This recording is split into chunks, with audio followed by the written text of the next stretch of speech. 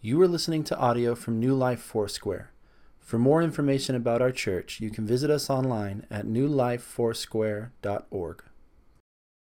Part of my childhood, my growing up years, when I was, from maybe 1 to 7 or 8 years old, was spent in a small fishing village along the southern coast of Mindanao in the Philippines, facing what they call the Celebes Sea. Now, before my parents moved to the big city, the only time we saw movies was once a year, maybe, or maybe twice a year, if we were lucky, because our barrio or our fishing village was landlocked. The only way goods and services were brought to our little town, our fishing village, from General Santos was through by a boat and all that. It was transported that way. There were no highways open yet at the time. There is now. Now, and most, if not all, of those movies that we saw were Western movies or war movies, and starring the likes of John Wayne, Anthony Quinn, those Gene Autry. Some of you know those names, and I can name names that probably say, who are those? But anyway, trust me, Hop Along Cassidy, right? Okay, good. Tom Mix. All right, those. And we just loved those movies because they were so predictable. All the bad guys wore black and rode black horses. They spoke with a snarl and chewed tobacco, and they spit with an attitude, right? And they always... And what about the good guys? Well, the good guys wore light-colored shirts. They wore white, rode white horses, and from time to time they would stop and they would sit on the log and bring their guitar out and strum the guitar, and they'll sing, "Oh, give me a home," that kind of stuff. And then in the background you can hear coyotes howling, "Woo!" My parents went to a Presbyterian Methodist church. Now go figure, what a combination.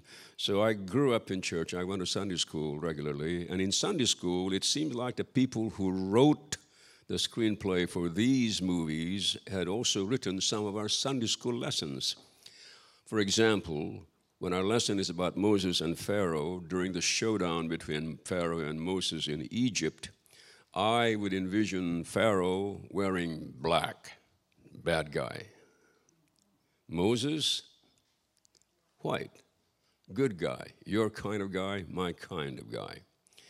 And there was this one time, we were babysitting, my wife and I, for our grandkids.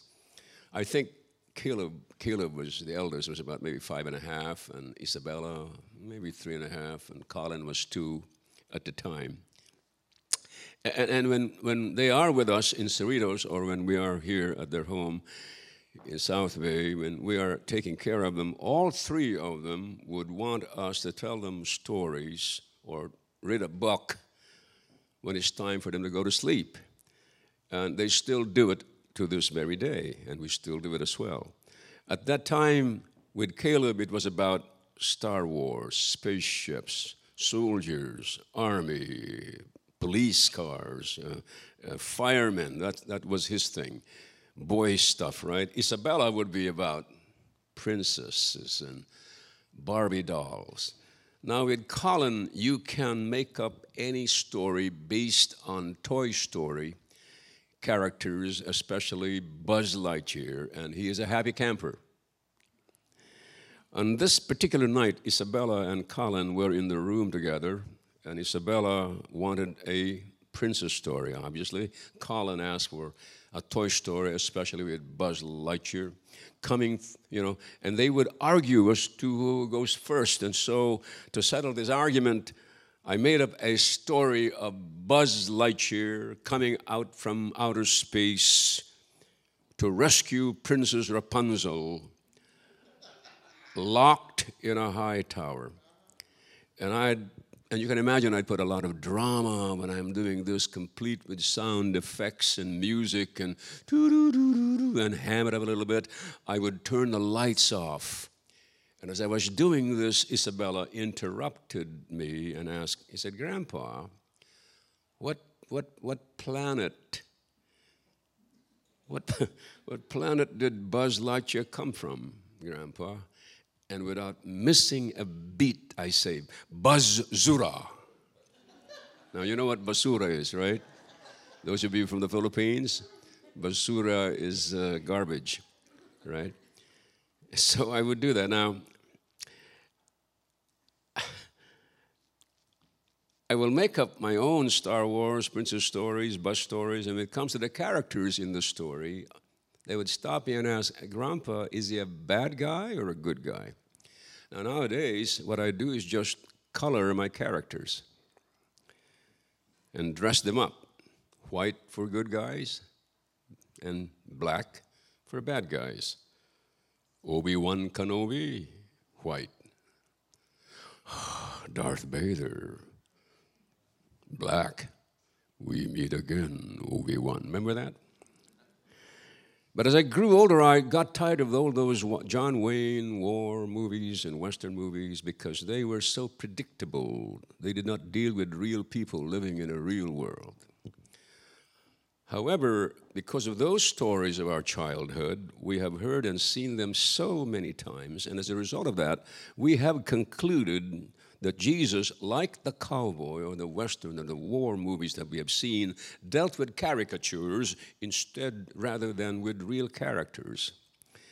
And that's what we see in Luke chapter 18, verses 9 to 14. There we find two major characters in the parable. And right away, we've made up our minds. We read that one man was a Pharisee. Well, he's a bad guy, since we have been conditioned to think of all Pharisees as evil, bad. He's going to be the villain in this piece of the story, so we color him black. And there's another guy in the story, however. The other fellow, is a tax collector, IRS man. We recognize that tax collectors in that culture were not the best of men, but at least in this story, we are dealing with a good guy in disguise. So color him white. But did you know that if you were there that afternoon when Jesus first told this parable, you would not come to any such conclusions, because in the eyes of good men and decent men of that day, the Pharisee was a religious and a moral success. In matters of religious practice, they were highly scrupulous and careful to do all the law required and then some. He could stand in the temple and say, I thank you that I am not like other men, extortioners, robbers, adulterers, evildoers. I tithe all that I take in. I fast twice a week. Now understand that this Pharisee was praying the truth. He was doing an honest business, made his living without deceit. He was true to his word, so that when he made a promise, you could count on it. He delivers on that promise. He was faithful to and loyal to his wife and his family in a day that was sexually loose, much like the day in which we live. And he declares, I fast twice a week. Now, in the Old Testament, the law stipulated that the people of God were required to fast only once a year on the Day of Atonement. That was all that was required. But this guy, man, is so devoted to his religion that he was doing it twice a week, Monday and Thursday. So you see, he was fasting more than what the law required. You've got to be impressed by his devotion and religious success. He also gave a tithe of all that he earned, and you can sense that he is more than a tither. So in those days, being a tither would not be unusual. There are a lot of people that tithe. Many people did. What he's saying is, his tithing things the law did not ask him to tithe. And most likely, each year, his accountant at H&R Block in Jerusalem figured up his net income and net worth at the end of the year, and based on that, he gave a tenth to God. annually. So you and I can surmise that this Pharisee praying at the temple is deeply devoted in his religion. God was real to him as the coins and the shekels and the money in his pocket. And you have to admire him because he was willing to lower his standard of living for God's sake. And no doubt his religion had done him a lot of good. He was admired by his peers, an outstanding citizen he was, a contributor to the community. I mean, he was respected. As a matter of fact, if you fail to notice, even the tax collector who came to worship that Sabbath day admired and respected the Pharisee. In our story, Jesus said that when the tax collector entered the temple, he stood far from his noble leader in this religious community. He did not feel worthy to stand by his side or be near him, so he kept his distance from him. Now, if you thought that this particular tax collector was a good old boy, willing to admit his limitations, then you absolutely do not understand the place tax collectors had in that first century society. They were despised of all men. Rome governed ancient Jerusalem and the surrounding cities in those days. So whenever Rome wanted to tax a city or a province, Rome sold the right to the highest bidder. And once a man purchased that right, he was given free rein to extort money. Tax collectors were Jews and extorting money from their own people with the backing of the Roman government and the Roman military. As long as the Romans get their cut, they didn't really care much about the extra the tax collectors would get, or they demanded for themselves. You could not do business without doing business with a tax collector. You could not move your goods from town to town to town without stopping by his desk. And so many tax collectors in that day grew wealthy at the taxpayer's expense, living in ease and luxury while everyone else suffered in poverty. They were seen as dishonest, corrupt men who had sold out their fellow Jews for the sake of riches, for the sake of money. Despicable men who had enriched themselves by collaborating with the Roman government. And that was a no-no in that society as far as the Jewish community is concerned. Bribery was built into the job. Injustice was part of their trade. Understandably, he was despised and he was hated by most people. He spent most of his time with extortionists and evildoers and the sexually loose people. Now listen to this. If both of these men, the Pharisee and tax collector, were running for public office, we would do our best to elect the Pharisee.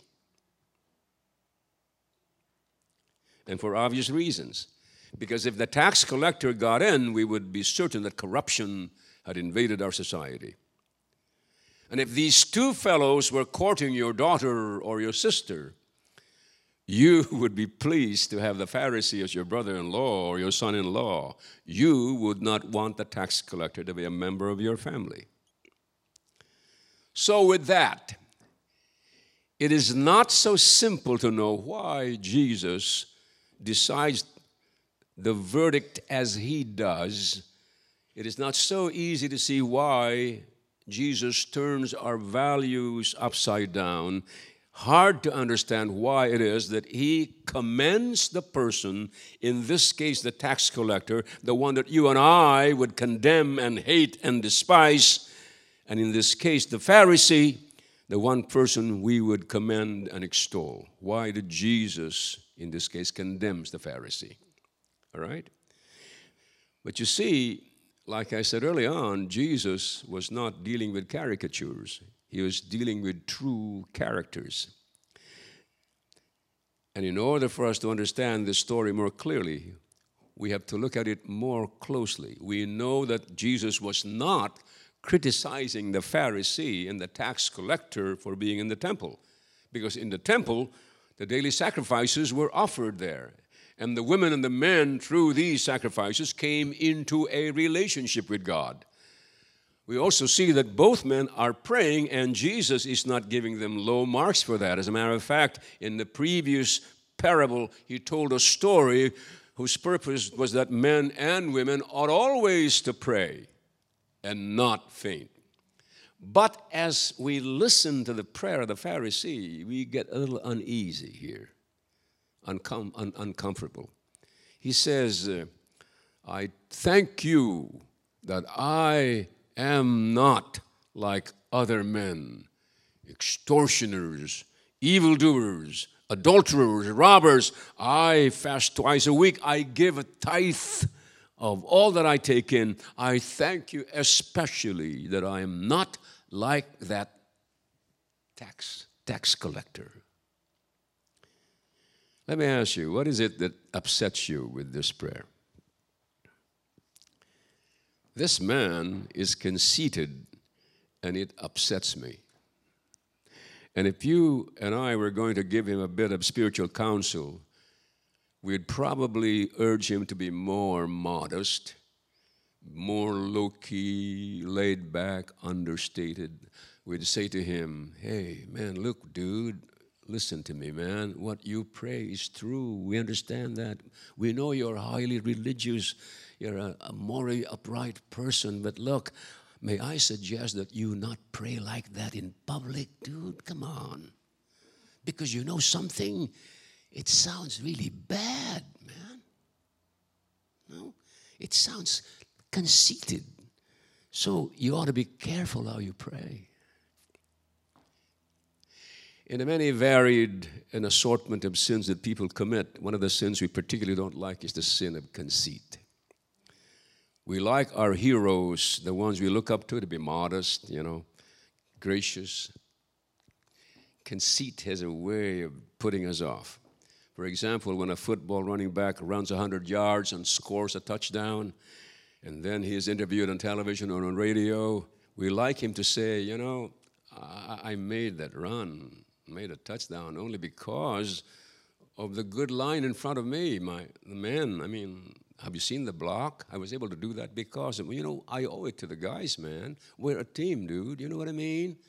This is not a one-man kind of a thing. We're in this all together, dude, man. You know what I'm saying? I give them all the credit, man. I wouldn't have done that. I wouldn't have made it if not because this man did it for me, man. That's what we'd like to hear him say, right? We don't like for him to say, oh, yeah, man. I am the best running back in the NFL, man, bar none, man. See that beautiful run, right? I'm the best, just the best. You saw that run? Oh, beautiful run, wasn't it? Yeah, that was smooth, man. That was absolutely the best. We don't want to hear him say like that. I used to play tennis before my right eye was diseased with macular degeneration. Many of you know that. I can't see with my right eye. Now, if you beat me three sets in a row, all right, Peter. And then you came bounding over the net.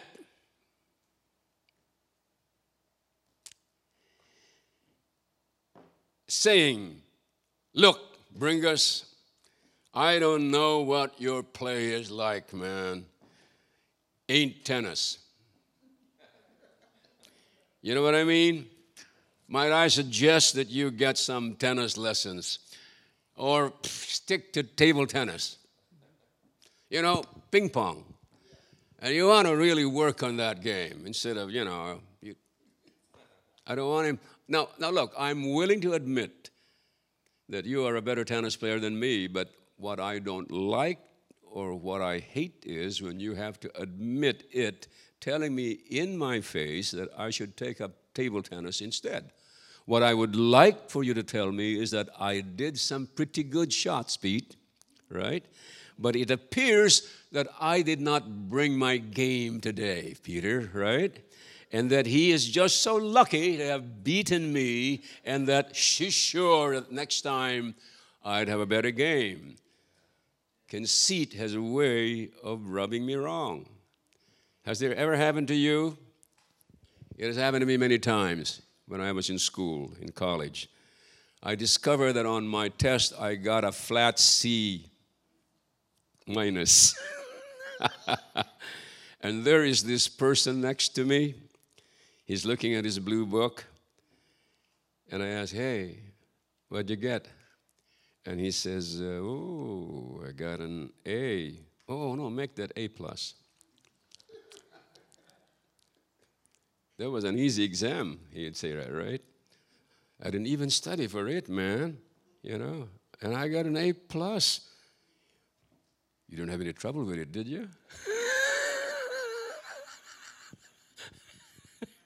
And I'd say, of course not. I got double A. Make it triple A, right? You're willing to admit the person is better than student than you. It is obvious to the class and to the professor. What you don't like is to have him say you don't like his conceit. Why? It puts you down. It rubs you the wrong way. Are you with me on this? But did you know that as far as God is concerned, conceit never makes it in the big leagues of sin? Conceit is a minor matter. It is often a way of talking. It's often just bad judgment. Like that young woman who went to her pastor one day after service and said, Pastor, I have a besetting sin. And I want you to help me. I come to worship Sunday after Sunday, and I can't help thinking I'm the prettiest girl in the congregation. I know I ought not to think like that, Pastor, but I just can't help it. And I want you to help me with it, Pastor. And Pastor said, Mary, don't worry about it, hon. In your case, it's not a sin. It's just a horrible mistake. And he walks away and says, thank you for clarifying it. Anyway, this is often true of conceit. There are people who talk big because they feel small inside. It is a way of covering up their feelings of inadequacy. As far as God is concerned, conceit is a lot like acne, disturbing but not fatal.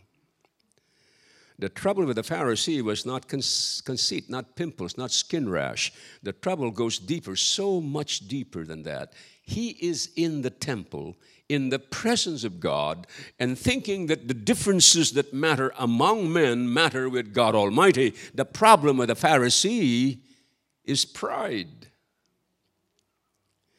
And Luke tells us that Jesus told this parable to those who were confident of their own righteousness and looked down and despised everyone else. One of the symptoms of self-righteousness is a critical spirit, because one of the ways we feed our self-righteous attitude is by comparing ourselves with others. We like to compare ourselves with those we think have lesser to offer than us, don't we? We usually look at their vices and we think of our virtues and then assume that this gives us a special standing with God. We have a way of cutting people down and lifting ourselves up, and people cutting off at the knees, and we put ourselves on stilts, on a pedestal, so that in comparison we seem to stand tall or taller than they. Self-righteous people are seldom content merely to reflect on their own spiritual achievements. Their happiness is not complete unless they can look down on everyone else, comparing their own exemplary righteousness with the inferior attempts of those below them. It is not enough just to admire themselves in the mirror. They also have to say, mirror, mirror on the wall, who is the most godly one of all? And then imagine that the Holy Spirit say back to them, you are.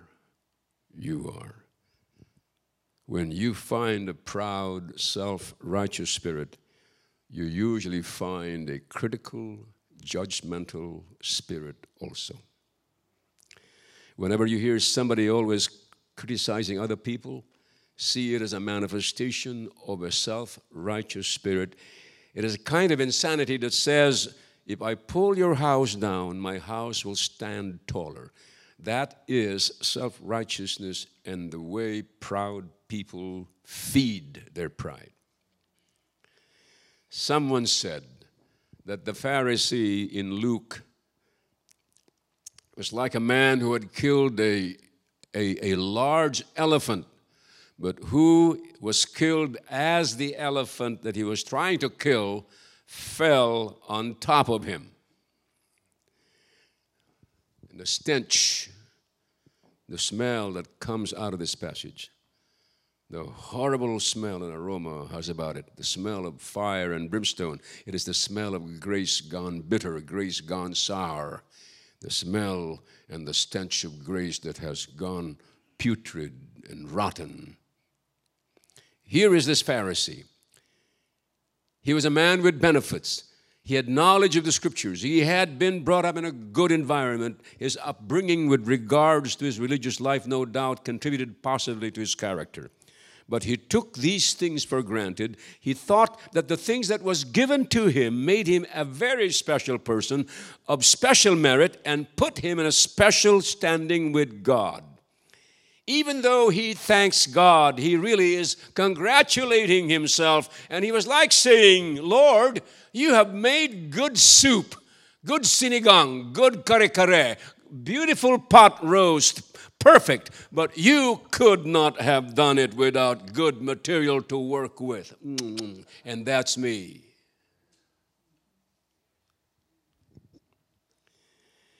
That is the smell of grace gone sour, bitter, the stench of grace gone rotten and putrid. Listen, man, you can smell it in the life of some churches and their members who by God's grace have achieved a good measure of success, right? They're growing and they're expanding. Now they begin to think that God's special favor is upon them. They start comparing themselves with others. And then in order to show how true and special they are, they begin to look at other smaller churches, that may not be doing as well as they are doing in comparison to what they're doing. And then they make judgment calls and start to point out the flaws and defects, what they're doing wrong, and should have been doing this, and so on and so forth. And they're carelessly then pointing out everything else they perceive to be wrong about the church. But you know what it is? What is equally disturbing to me, folks, is this. When they do that, there's no tears streaming down their eyes. When they do it, there's no genuine concern. Their hearts are not broken. Their spirits are unmoved. They congratulate themselves. They feel pretty special, the object of God's blessing, because they deserve it and you and I did not. That is the smell of grace gone sour and bitter. That is the stench of grace that's rotting, putrid, and repulsive and moldy. Not only that, but sometimes you see and smell it in the life of Christians as well,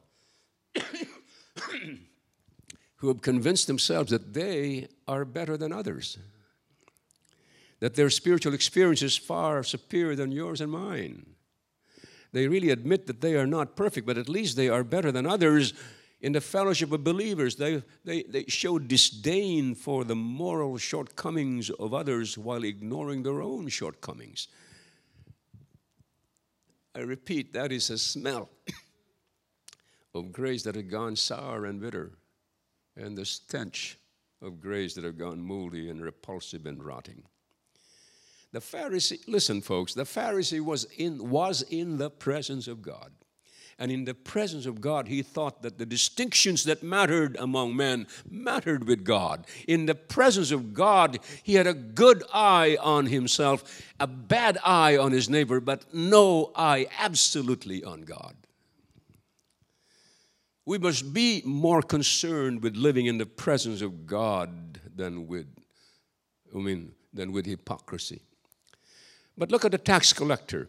Jesus said he stood afar off and beating his breast. This was something that women did, not men. And he would not even look up into heaven, folks. He looked down. When the standard way to pray way back then was to look up into the heavens, he looked down and he kept beating his breast and looking down and saying, "Oh, God, be merciful to me, a sinner." You say, all right, he was humble after all, but he had a lot to be humble about. He was a tax collector. The tax collector could have stood in the presence of God and said, "Oh, God, I thank you. I'm not as other men. Especially thank you. I'm not like that Pharisee over there. I don't pray long prayers in public. I don't pray like a religious type, you know. At least I know I have sinned, and I'm willing to admit, and even if I have done all of these things, at least you know, and I know that I am not a hypocrite." The tax collector stood in the presence of God, and in his presence he kept beating his breast, saying, "Oh, God, be merciful to me, a sinner." One of the benefits of living in God's presence is this. And listen to me, if there's anything you get out of this message today, it is this. When you really see God, you see yourself. And when you see yourself, you see the awfulness of your sin. And when you see your sin, you cry out to God for grace, for mercy, and for forgiveness, and you receive it. The true believer in Jesus Christ is always more aware of his need of God than his successes in God. He is always more aware how far yet he has to go than how far he has come. Job is described by the biblical writer as the most righteous man of his day. When he suffered, his friends told him he was suffering severely because he had sinned badly, and Job denied that. He refused to accept that. Then at the end of the book, Job receives this vision of God. And when he sees this vision, he responds and he says, "I have heard of you with the hearing of my ear, but now my eyes see you. And I repent in sackcloth and in ashes." Seeing God, Job saw himself. And seeing himself, he saw his sins. And seeing his sin, he saw his need of grace and forgiveness. And he cried out to God for cleansing. Isaiah was the cream of young manhood in his day. But in an hour of national and personal crisis, King Uzziah, that mighty king, died. Isaiah stood right in the temple and caught a vision of God high and lifted up, his train filling the temple. And when Isaiah caught the vision of God, he said, "Woe is me, I am undone. I am a man of unclean lips. I live in the midst of a people of unclean lips." When Isaiah saw God, he saw himself. And when he saw himself, he saw his sin. And when he saw his sin, he saw his need of forgiveness and grace. And he cried out to God for cleansing. In Paul's letter to his young friend Timothy, he says, "Here is a trustworthy saying that deserves full assurance. Christ Jesus came into the world to save sinners, of whom I am," watch, "I am the worst." I am the worst. Now, did you notice the verb? It is not "I was the worst" back there on the Damascus road. You know, when I was persecuting the church, I was the worst. Not, back then when I witnessed the stoning of Stephen. No. He says, "I am the worst of sinners." Now that I have preached the gospel across the empire, now that I've established churches in the major cities, now that I have suffered persecution for God's sake and the gospel, I am the worst of sinners. Why does Paul say this? Because a verse later he says, "Now to the King, eternal, immortal, invisible, the only God, be honor and glory forever and ever." If you live in the presence of God and live in the light of His holiness, you will see your sin. And when you see your sin, you see your need of forgiveness and cry out for grace and for mercy to cleanse you. You never, never outgrow your need of forgiveness or grace. The person who has lived with God for years and years and years needs God's grace just as much as that man, that pimp, or that prostitute on Skid Row committing their lives to Jesus Christ for the first time. And the more you see God's light, the more you see your own shadow, and the more you become aware of your need of God's forgiveness and grace. And the more often you cry out for God's cleansing and grace and mercy, the more you realize how much God gives you grace, mercy, and forgiveness. You no doubt have heard of H.G. Wells as we close. H.G. Wells is a prolific English writer in many, many genres, including history, politics, social commentary, and on and on. He was best known for science fiction novels. H.G. Wells was no friend of the church. But years ago, he told a story in the New Yorker magazine about an Episcopalian minister. The bishop was the kind of a man who always says godly and spiritual, pious things to those people that come to him for counsel. So when troubled people come to him, he always found there is a particularly helpful word to say to these, especially if he says it in just the right kind of tone and the right kind of voice. He would always say, "Have you prayed about it?" You know, and if said the right way, it seemed to settle things down for those seeking his counsel. But the thing of it is, the bishop himself did not pray much. And he had life wrapped in a very neat package. But one day, life tumbled in on him, and he found himself overwhelmed. And it occurred to the bishop that maybe he should take some of his own advice. And so one Saturday afternoon, the church was empty. He entered the cathedral, went to the front, and knelt on the cushion, on the crimson rug, rather, that was right at the altar. He knelt there. He folded his hands before the altar and began to pray. And he said, "Oh God." And suddenly there was a voice. And the voice was clear, it was crisp, and it was businesslike. And the voice said, "Well, what is it?"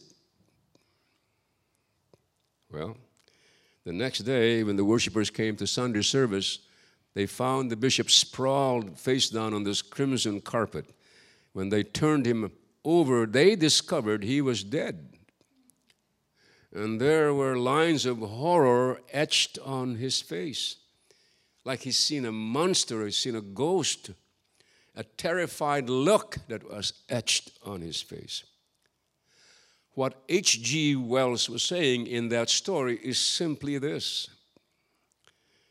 There are folks who talk a lot about God who would be scared to death if they met him face to face.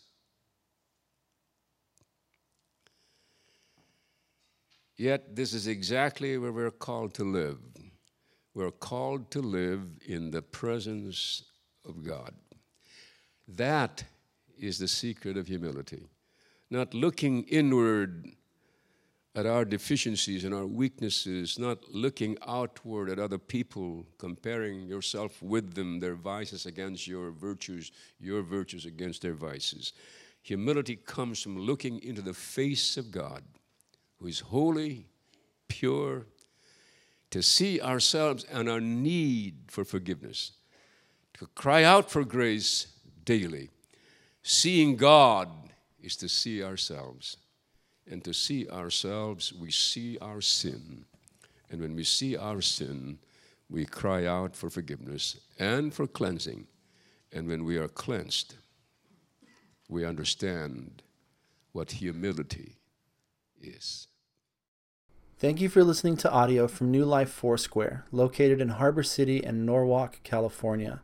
Feel free to make copies of this audio to share with others, but please do not charge for those copies or change the content in any way without permission. For more information, you can visit us online at newlifefoursquare.org.